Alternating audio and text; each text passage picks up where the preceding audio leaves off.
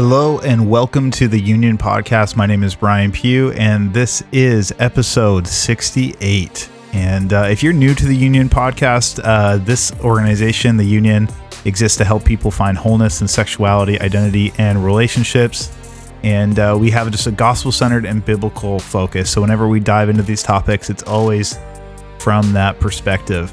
Again, if you're new here, we just want to welcome you here. We hope that today's conversation is refreshing and encouraging, life-giving, and just gives you a really, clear perspective on the beauty of God's design for those areas. If you're a return listener, thank you so much for coming back. And again, as always, we hope the same for you. Usually we sit down and we interview people, or Bonnie and I will have a discussion. But today we're actually highlighting a message that I preached at an MFI Canada Conference just recently in September. And we thought it'd be really helpful to share here. It's entitled, "We've Been Here Before, How History Can Bring Us Hope." And I think in a lot of ways when it comes to sexuality and identity and what it means to be a man, what it means to be a woman, we can feel like the things that we're dealing with today are just all new. Now, they've kind of been repackaged in a lot of ways, but to be honest, as a church, in history, humanity has been here before. And I think when we can look back into history, we can see that there is a hope. There is a hope in the gospel. There is a hope in the church being the church. And so that's what I dive into today. And I hope that this message is encouraging and just meets you where you are and gives you some tools to walk as a faithful disciple of Jesus. So please enjoy this message.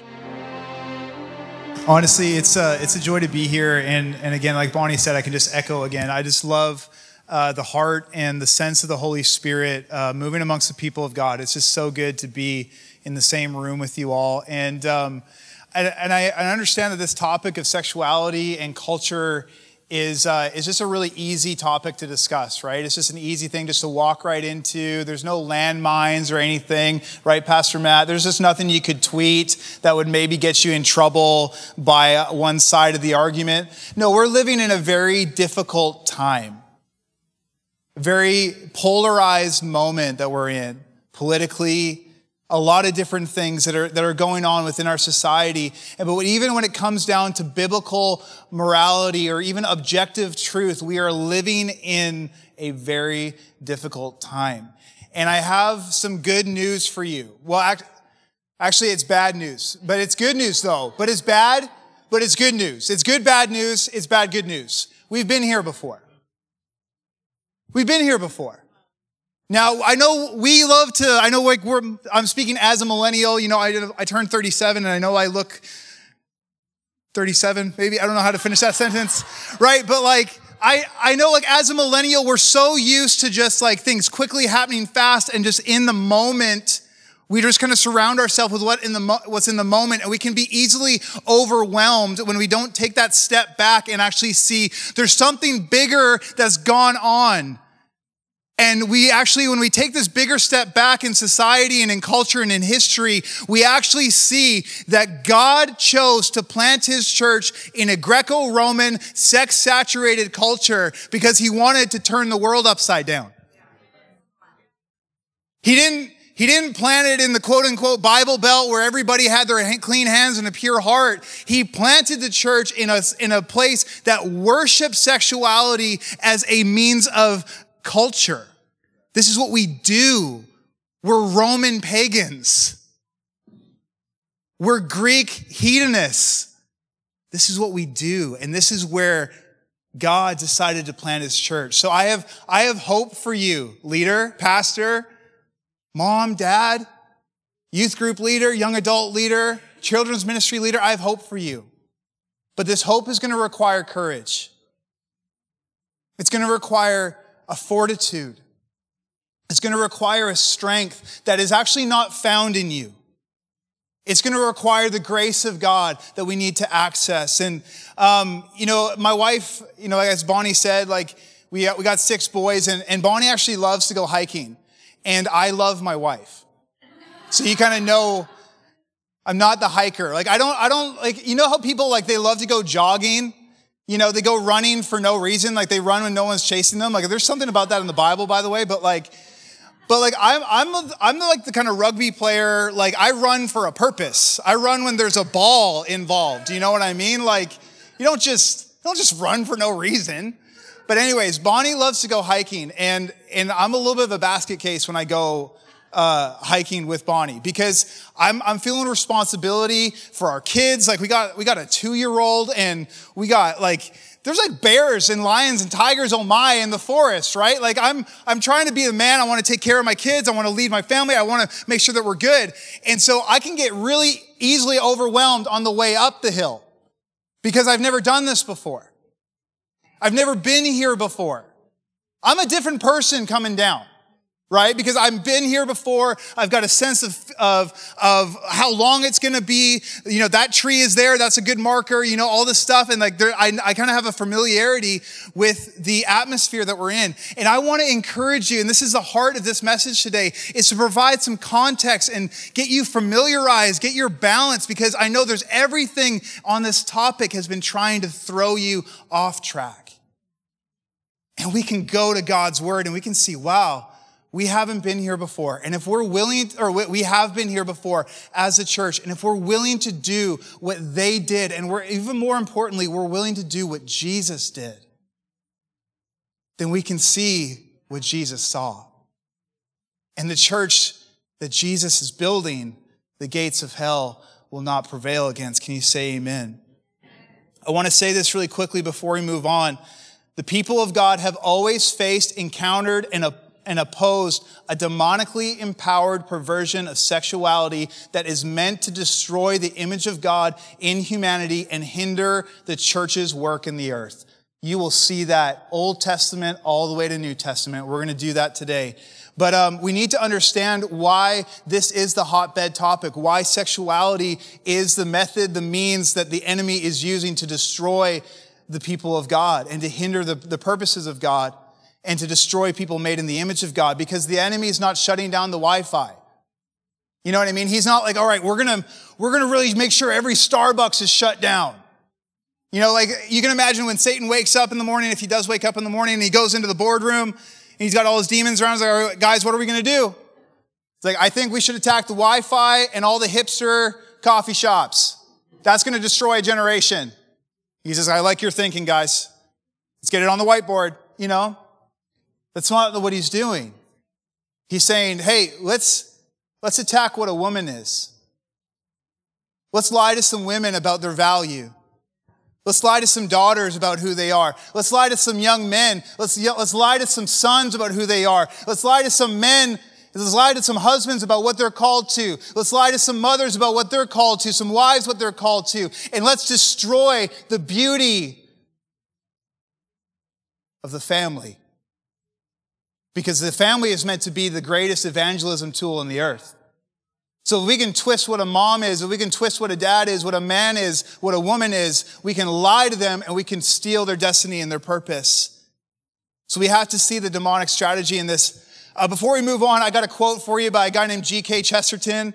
If you have not read G.K. Chesterton, I encourage you, check him out. If you struggle having intellectual confidence, he might not be the guy to check out right away, because he just blows my mind every time. But this is a really great quote. He says, don't ever take a fence down until you know the reason it was put up.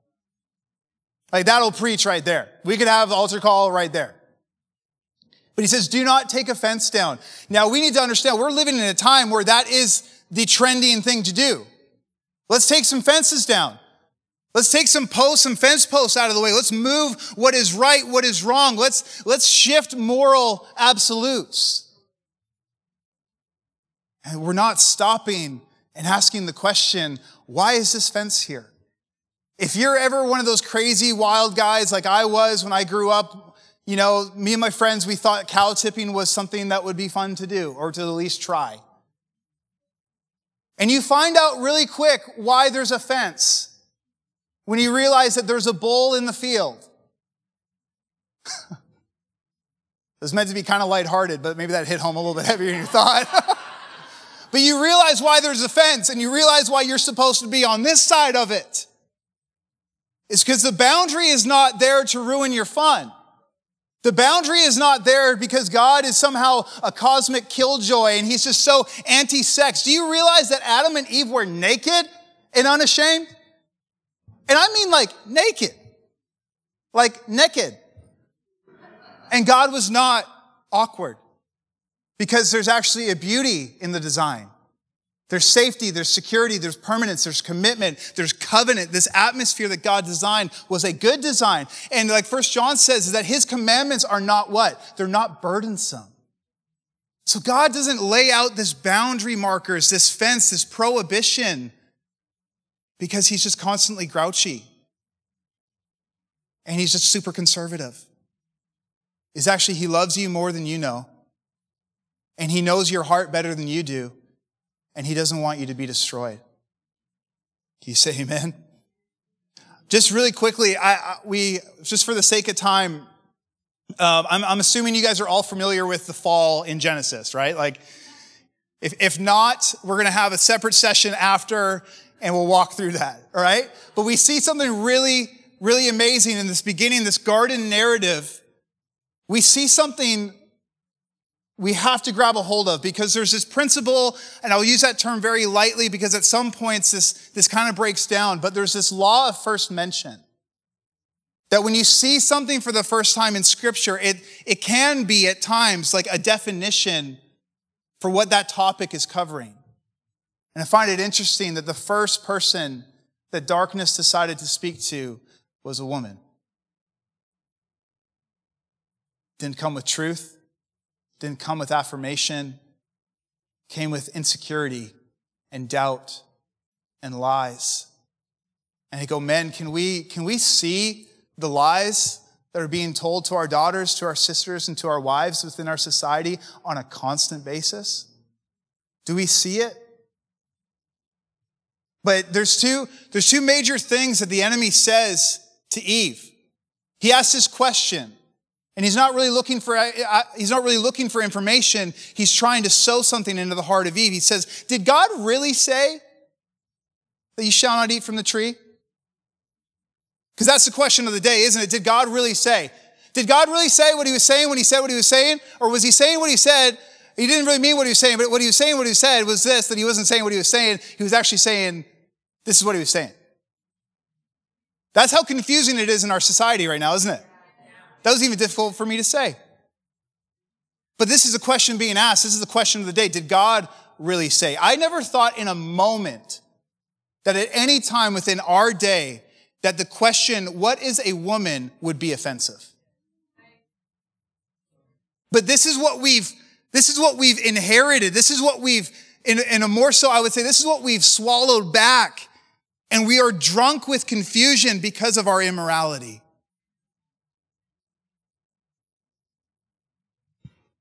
But he also says this, he brings into question the command. Did God really say, sow some confusion into the heart of a daughter? And then he goes on to further say, he says, well, actually, but you need to understand something, Eve. You're not going to die.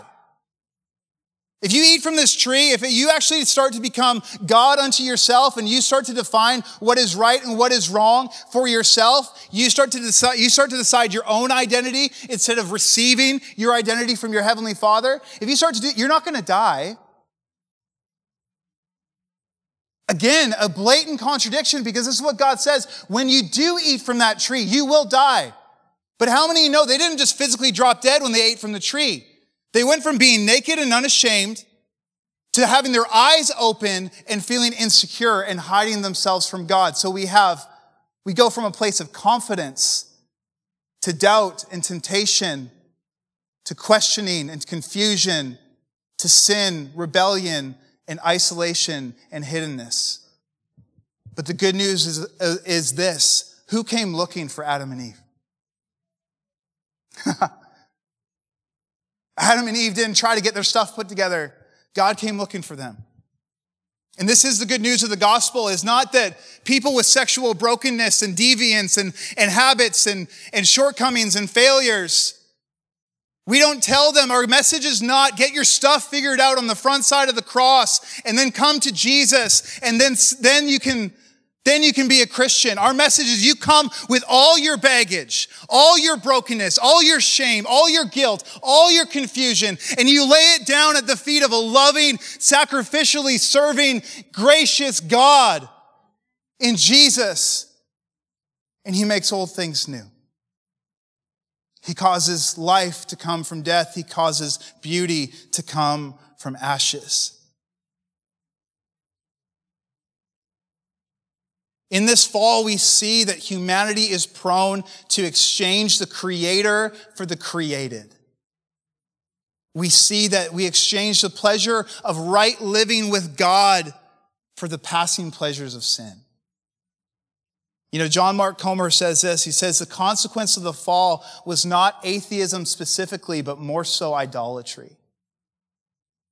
Where we begin to take something that is meant to be a gift and we make it God. And I think within our conversation within the church over history, we've talked about sexuality in two ways. Either it's God and it's something to be worshiped, which is the message of the culture today, or it's gross. And guys, it's neither. It's a gift. But if we take the gift and we bring it outside of the context, what is meant to be a blessing will now become a curse.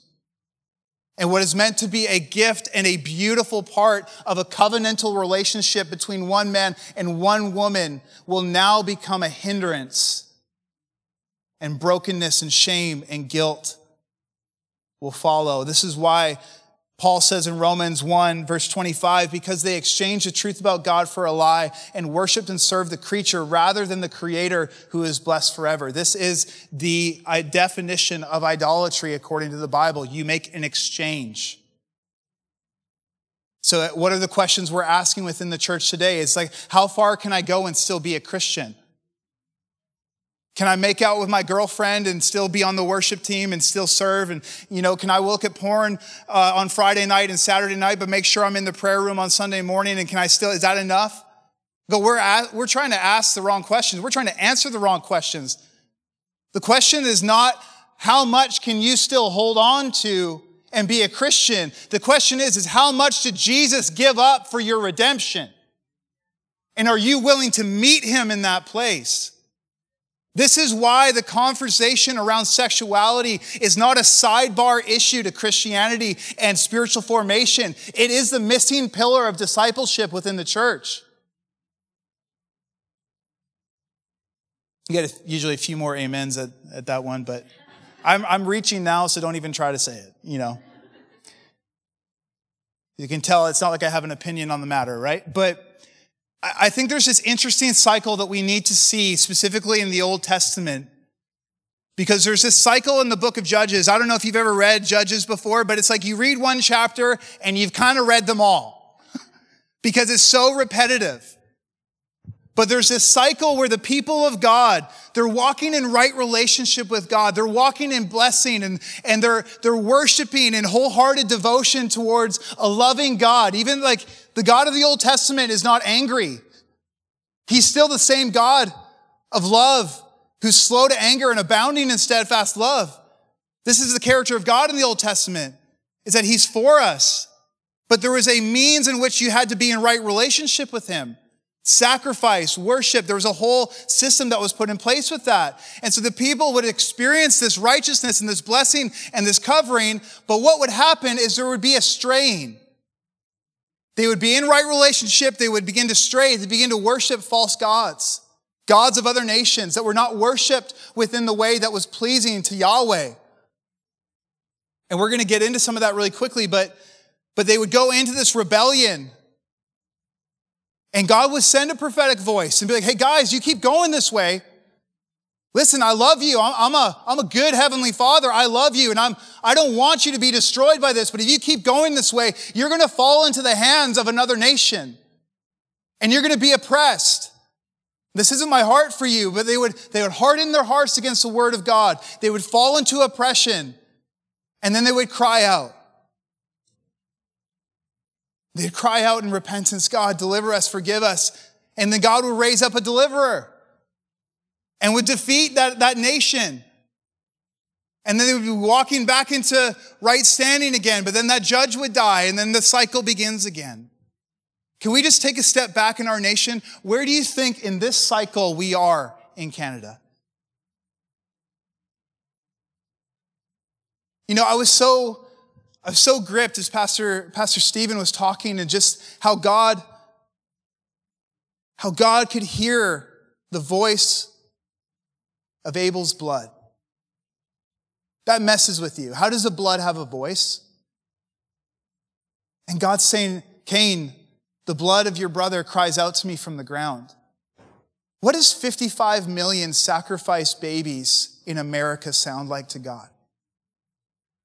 Is it nothing to him? Is it nothing to us? That at an altar of compromise and immorality and financial, quote unquote, blessing, we're willing to sacrifice the most innocent among us for convenience. What does that sound like in Canada? What do the sounds of abortion sound like to God? What do the sounds of broken-hearted daughters who have been abused and are dealing with shame and hatred of their own body because it was their body that led them into this place of abuse, because a relationship that should have been safe, that they should have had accountability and safety with, violated a design, violated a boundary, and now they hate their body. And they're walking into a doctor's office saying, I want hormones. I want my body to be cut. I want the beauty of my body that's been designed by God. I want to change it. It's too much shame. It's too much guilt. I can't deal with the pressure anymore. What does that sound like to God? So where are we? I have to say, we are somewhere in between oppression and deliverance. But we see right in the middle, it's repentance. And you might be going, Bryan, repentance of what? Like, I'm not preaching that pornography is okay. I'm not affirming this. I'm not affirming that. But see, we need to understand there is the sins of commission in the actions that you do, and there's the sins of omission in what you are refusing to talk about. And what you are refusing to talk about will always grow. And there's a way that you can talk about this and be completely wrong. All right, I'm going to come out and say that. Hello, purity culture. Right? You can be well-meaning in your purpose, but be completely wrong in your approach.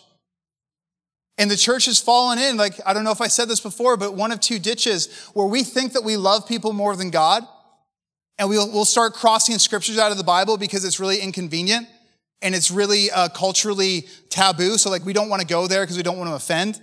Like, we'll do that. We'll fall into that ditch, or we'll fall into this ditch over here where we'll write things on signs that are completely disgusting and hate-filled and demeaning to people who are made in the image of God. And I go, could there maybe by chance possibly be a third option where we can be truthful and gracious? I think there is. I want to encourage you, there's two mandates that the church has. And I feel it's really important just to establish this as part of our foundation here today. I know we're 12 minutes in and I'm still laying my foundation, so forgive me. But we have a worship mandate as the church, right? I think we would all agree at that we're meant to be worshipers. We're meant to be people of the presence. You know what I mean? We're meant to be people who walk in personal holiness and devotion to the Lord. We're called to be set apart to his purposes. Like, this is what Romans 12 says, like, make your bodies a living sacrifice. You know, I mean, this is true and acceptable worship before God, not just a good song with, you know, like a repetitive free praise. You know what I mean? Like, God bless you, Maverick City, but like, it's not necessarily a song. Worship is not a song. It's a lifestyle and a pattern of living that your whole being is meant to be worshiping God. And this is what we're called to. And we're called to love him with our whole being as well. But then we have this evangelism mandate. So we have this vertical relationship that we're called to, this vertical mandate that we have with God. But then we have this horizontal call that we have as well as a church. If we look at that really quickly, the evangelism mandate, we're called to be as ambassadors. We bring the kingdom of God. If you actually look at the word, what we call apostle, it actually has a Roman meaning, where it's actually connected to when the Roman army, they would send out their quote unquote apostles to go and establish Roman culture in cities that have been conquered. It has a root in that. So the apostolic call that we have as a church is to go and establish the kingdom in untouched places. This is partly what we're called to. And we have this evangelistic mandate and this to be the hands and feet of Jesus, that we're bringing healing and reconciliation. We're involved in a certain level, and I would say that very carefully, of social justice, where we are working to bring reconciliation. Like we heard today, it was such a beautiful message today. That's what we're called to. We're called to feed the poor. We're called to clothe the naked and to help those who are bound. That's what we're called to. But here's this really inconvenient part of our evangelistic call, is that we're called to be his voice. That's where it gets kind of awkward. It's because we're called to be a prophetic mandate. Like we have a prophetic mandate as a church. We're called to be the voice of God to culture. Right? And we want to have, there's 3 avenues of even effective preaching, that we have biblical theology and we're training people in the word, and we have spiritual formation, that we're helping people have a rhythm and a discipleship process to follow after Jesus. But then there's this other part where it's we have to have some cultural commentary, where we are speaking to things that are really going on in the culture, and identifying the lies within society that would keep people from wanting to follow after Jesus and keep them from even caring about what he has to say. And if we're only doing biblical theology and spiritual formation, we actually miss out on our evangelistic mandate. And I was so gripped when Pastor Mark the other night said, hey, when can we just get back to doing this? And all the while, the world outside of us is yelling help. So here's the problem. When we forsake our evangelistic mandate and this call to bring truth to the marketplace, to our sphere of influence outside of the walls of the church, you want to know what's really tempting to start to do? Hyping up our worship mandate. I'm not going to throw shade at smoke and lights and smoke machines. If that's your deal, man, ride that till the wheels fall off. If you're doing it for Jesus, I get it. But I'm concerned that we're hyping up experiential moments because we actually don't want to address what's going on outside of the walls of the church. And it appeals to our conscience, knowing that, wow, we got the warm and tinglies here. And I love the presence of God, you guys. Don't get it twisted. I love these moments where we can come as the body of Christ and experience the presence of the Holy Spirit. But remember, it's to be a witness. It's to be a voice of reconciliation, hope, forgiveness.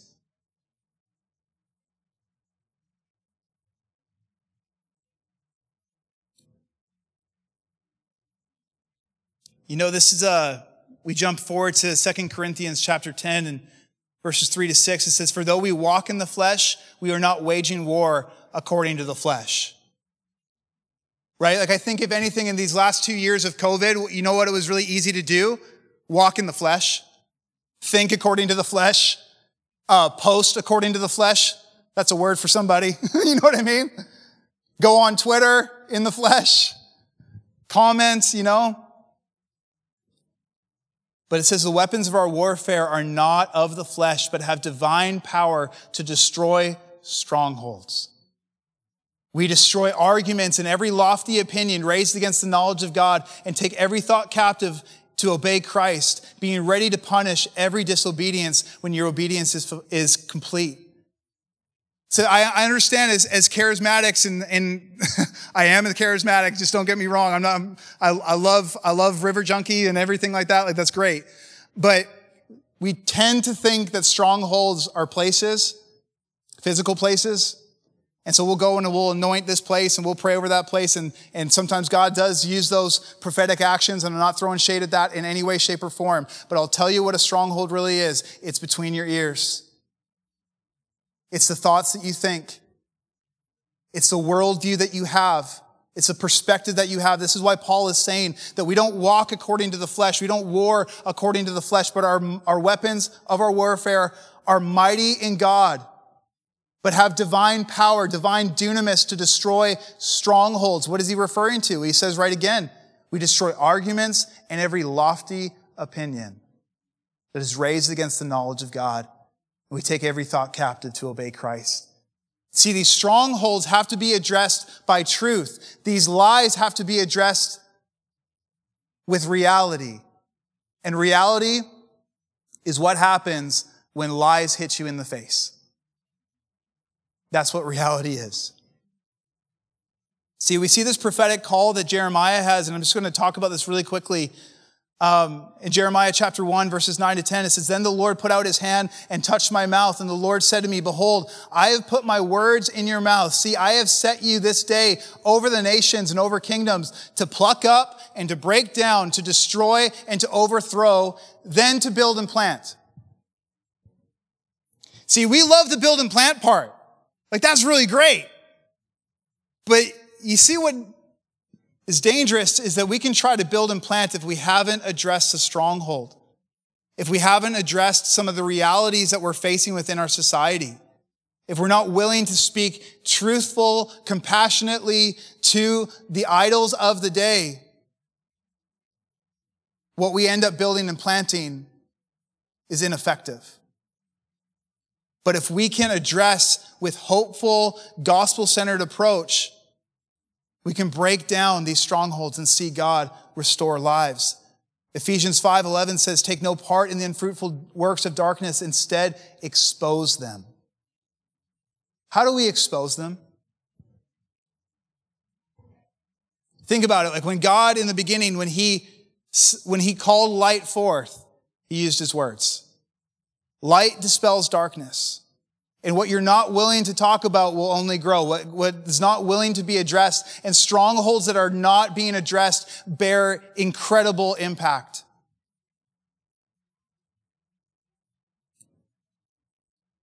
Really quickly, if we look in the Old Testament, we see that there was these false god systems, like I mentioned earlier, that the people of God would always encounter. Number one would be Baal.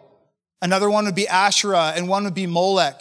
These were all Canaanite deities that they were worshiped through two things specifically. One was sexual immorality, sexual participation, and two was a sacrifice of either an animal or a human. This is constantly what led the people of God astray. And we need to see the connection between abortion and sexual immorality in a culture, because abortion is the end of the conveyor belt in a culture that worships sex.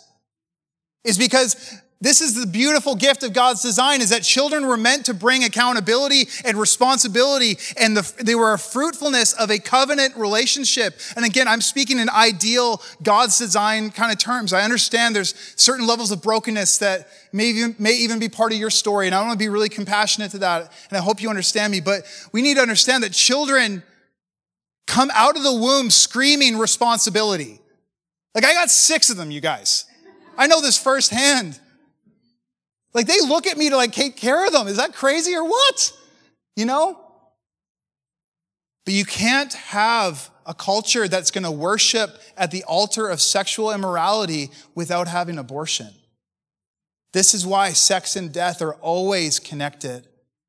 And we see this, that these were the false gods, that the children of Israel, they would go up on the high places and they would worship at these places where sexual participation, sexual encounter was going on, even without being too awkward and gross. But hey, you came to a breakout session about sex, so here we are. You know what I mean? An Asherah pole was a tree cut to be made to look like a male sex organ. And this is what was being offered to this false goddess of Asherah. And the people would come and they would worship around this altar through sexual experience. Well, we don't have that today. We just have Tinder. You know what I mean? We don't have an altar to Asherah. We just We just have Tinder, we just have hookup culture, right? But what's really crazy, you guys, and again, just to send this home, this false god Molech was specifically worshipped through human sacrifice. And you want to know where you find Molech mentioned? Is in Leviticus 18, where God is laying out sexual morality, proper sexual practice. Right smack dab in the middle of Leviticus 18 is this really awkward verse where God says, do not allow your offspring to pass through the fire. Whoa. What is that doing there? It's because this was a system that was established to keep the sexual immorality system moving forward. And we don't have that today. We just have Planned Parenthood. And it doesn't change much when you get into the New Testament. We have Diana, we have Artemis, we have these Roman and Greek deities that were worshipped again through temple prostitution, a cultural invitation to sexual participation. And they were worshipped in this way. If we look back, there's a book called When Nations Die by a man named Jim Nelson Black. He highlights the key fall to the Roman Empire was two things: a growing sexual immorality and a devaluing of human life. That's what led. It wasn't their lack of military prowess, because they had it. But what led to the fall of the Roman Empire was sexual promiscuity, sexual immorality, and a devaluing of human life. Can we get to the good news now? Because we've been waiting in some bad news, right? Can we get to some good news now? Are you guys ready for that? And again, it's kind of like good, bad news. I apologize. It wasn't not being 100% forthright here. In 1 Corinthians chapter 6, verses 9 to 11, Paul says, or do you not know that the unrighteous will not inherit the kingdom of God? Do not be deceived. Neither the sexually immoral, nor idolaters, nor adulterers, nor men who practice homosexuality, nor thieves, nor the greedy, nor drunkards, nor revilers, nor swindlers will inherit the kingdom of God. You can imagine you're a first century convert to Christianity, and you were a young lady working as a temple prostitute to Diana, and you're in Ephesus, and man, you've come to hear about this guy named Jesus who died and rose again, and his power is moving through this people called the Way, called Christians, and you've decided, hey, I'm going to come check out one of these, villa meetings. You're at a house church meeting, and you're hearing this letter being read, and you're like, whoa, what? Oh, this is not looking good for me. Because what Paul just highlighted is my story. And you can imagine the air being sucked out of your lungs, but then you hear this, and such were some of you. But you were washed, you were sanctified, and you were justified in the name of our Lord Jesus Christ and by the Spirit of our God. See, Paul doesn't follow the common lie of the day that was Gnosticism, which essentially said that what you did with your physical body was somehow less important than what you were on the inside. Can we bring that into the modern day that we're living in? Well, you get to choose your pronouns. You get to choose how you identify. If you want to be an animal, a cat, you want to be a man, a woman, it is up to you, because it's just your biology on the outside. And that's going to fall away. You're going to die and you're going to go into the dirt, and that's who you are. But who you are on the inside is the more important thing. And we create this two-tiered system where it says, yes, your biology might be true, but what's more important is this. And you want to know what's foundational to the Christian faith is this thing called the resurrection, where Jesus comes back in not an idea, not in a spiritual form, but a physical body. Jesus finds it so fitting, and he finds so much value in your biology, in your body, that he, post-resurrection, comes back and says, what's up now? How you like me now? And I don't know about you, but I tend to think that the resurrection is kind of an important part of what we're doing. And I think if we can bring back the hope of the gospel, we can set forth as a city on a hill, the high ground to call people out of the brokenness of immorality into a life-transforming reality of resurrection, of new life, old things passing away. Behold, all things becoming new in Jesus. This is the tension that we have to navigate in these times, that we are both yes, gracious, yet truthful. Because I know the temptation right now is like, hey, like how affirming can we be? Right? And that's the earmark, that's a litmus test that the church is facing by the culture standards is what are you affirming? What are you posting about? What are you tagging in your Instagram? What are you doing? What are you saying on this topic of morality? And the pressure is coming to say, hey, why don't you just affirm?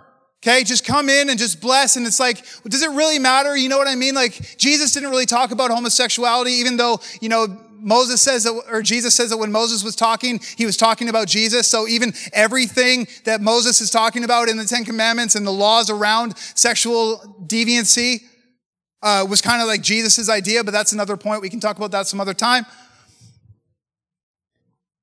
The temptation is to fall into that quicksand.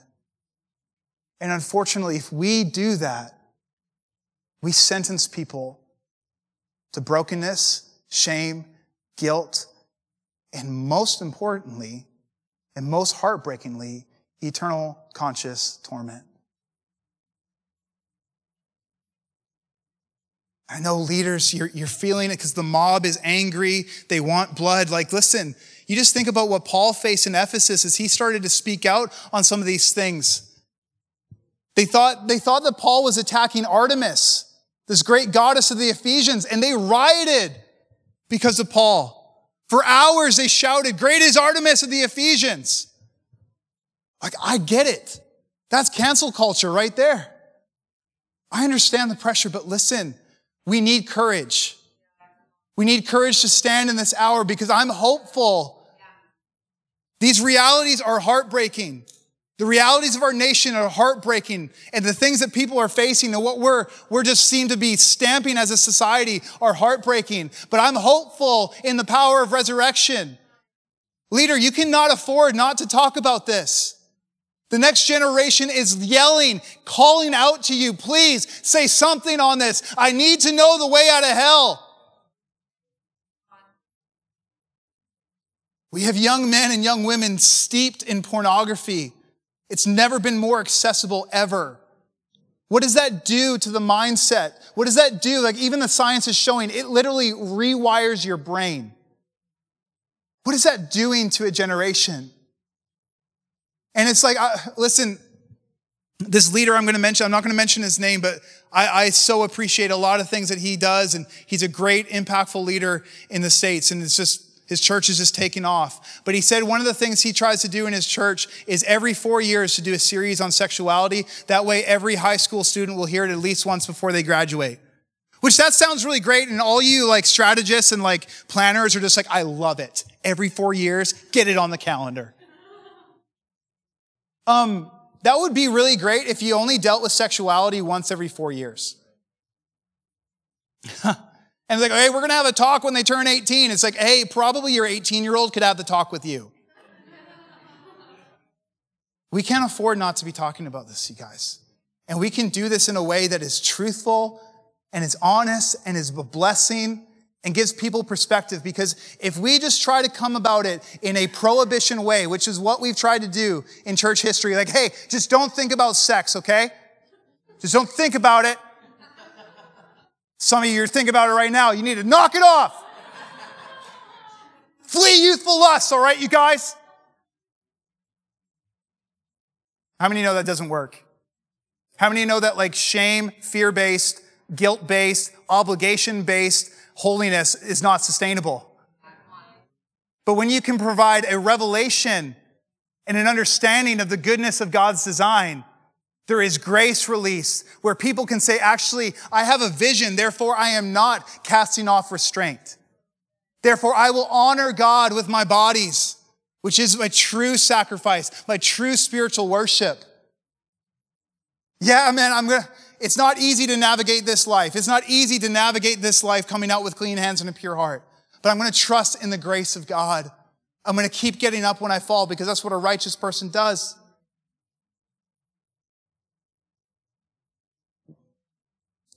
Just really quickly, I say that every time. I gotta read this, and I apologize if it takes a little bit longer, but Jesus is talking to a church in Revelation chapter 2, a church in Thyatira, which is like kind of modern day Turkey. And he says, the words of the Son of God, who has eyes like a flame of fire, and whose feet are like burnished bronze. He says, I know your works, your love, and your faith, and your service, and your patient endurance. And your latter works actually exceed the first. So what is he saying? He's like, I love that you are so about having a loving community. I love that you're faithful and like you're teaching people the word and you're helping people develop their prayer life and everything and become more like Jesus. And you're reaching out to the community, you're serving and you're patiently enduring trial. I love it. And you're actually growing. So good. You can just hear like Jesus is just pumped. But he says this, he says, but I have this against you. So that you tolerate the woman Jezebel, who calls herself a prophetess and is teaching and seducing my servants to practice sexual immorality and eat food sacrificed to idols. Remember, this is Jesus talking, right? Loving, kind, compassionate Jesus. Blonde-haired, blue eyes on the final graph. Jesus, right? And he says, but you're tolerating Jezebel. See, Jesus doesn't speak correction for participation. But he speaks correction because of tolerance. And what you tolerate, leader, will dominate. What you tolerate outside your fence of your home will eventually be knocking at your front door. And we have a time and an hour that we are in that if we cannot stand up in courage and in hope and in love and in truth, then the brokenness will continue and our families will dissolve, our nations will dissolve. But I want to even show you within this, God has a wonderful plan of revival. In verse 26, he says, the one that conquers and keeps my words until the end, to him I will give authority over the nations. So this person who's not going to tolerate a lie and a brokenness of sexual immorality within a culture anymore, I'm going to give you authority over the nations. Which does beg a question. If Jesus is going to give authority, what did we think we had before? Because the reality is, as long as you are tolerating this, you actually don't have authority. Because some of the stats, you guys, of within the church and outside of the church are not too different. And that's just people who are being honest. Like if we were to bring this into reality, would you be willing to show your search history? I don't say that to condemn you. I don't say that, but like, guys, we've got to be devoted. We've got to be sold out in not obligationary holiness, but loving dedication to the purposes of God. No compromise. So but he says, I'm going to give you authority over nations. What does that look like? What does revival look like for Canada? It looks like transgenderism, people who struggle with transgender being restored. It looks like marriages being restored. It looks like pronouns, instead of saying ze, zer, them, he, her, she, saying redeemed, beloved, restored. This is what it can look like. This is what we're called to, church. Leader, I want to encourage you so much. If you are willing to do what our bold Christian brothers and sisters did before and be the high ground, be a place of loving, compassionate, patient, truthful atmosphere, we can see what they saw. And that was transformation of culture, transformation of society, families restored, marriages restored, Because you got to think about it. What was it like to be a Roman prostitute? Because before the message of Jesus, you didn't have a second chance. The way Roman society worked, there was no chance of a new beginning for you. This is what transformed the reality of people's lives. I'd love it if you just stand to your feet here for a moment. You know, there's this crazy verse in 2 Chronicles 7:14. It says, if my people who are called by my name will humble themselves and pray and seek my face and turn from their wicked ways. Dayton, why don't you come up, brother? God says he'll do something. If the people of God are willing to humble themselves and pray and seek his face and do what? Turn from their wicked ways. God says he will hear from heaven, forgive their sin, and heal their land. I wonder today if maybe by chance there are some leaders who are willing to be his people. Something so incredible I see in the book of Nehemiah is Nehemiah begins to confess when he sees the broken down walls around Jerusalem. When he hears this, he begins to confess the sins of his people. He begins to take this place of intercession and saying, Lord, I'm sorry. I'm sorry for the innocent blood shed in our land. I'm sorry for young daughters being lied to and me being complicit in not doing what is right instead of what is easy. God, forgive us for worshiping at these altars of compromise. Forgive us for worshiping at the altars of immorality. Forgive us for our hidden search engines. Forgive us for our compromise. God, forgive us. Nehemiah starts to take this position, and I believe God takes that prayer of a man who's willing to stand in the gap. And he says, I'm going to use it to restore something beautiful. Listen, if that's you today, I don't know what your story is. Maybe you're struggling. Maybe you're right in the fight of it and you don't feel like you're winning. Today can be a new day for you. God wants to release a grace as you surrender this aspect of who you are for his glory. God will meet you here today. But leader, if you've been feeling that intimidation and you're just like, I don't know if I can talk about this. I don't know. What about the cancel culture? I want to say it is worth it. Is there not a cause? David stood before Goliath, and when he could hear the cancel culture saying, David, what are you doing here? He said, is there not a cause? Is the next generation not worth standing in the gap for? I want you to leave your seat right now and just join me down here as we're going to have a moment of prayer. We're going to have a time of prayer. If you want to be part of the answer. Thanks for listening to the Union Podcast. If you have any questions or comments, we'd love to hear from you. Please email us at podcast@theunionmovement.com. For more information, please visit our website, theunionmovement.com, or find us on Facebook and Instagram @The Union Movement.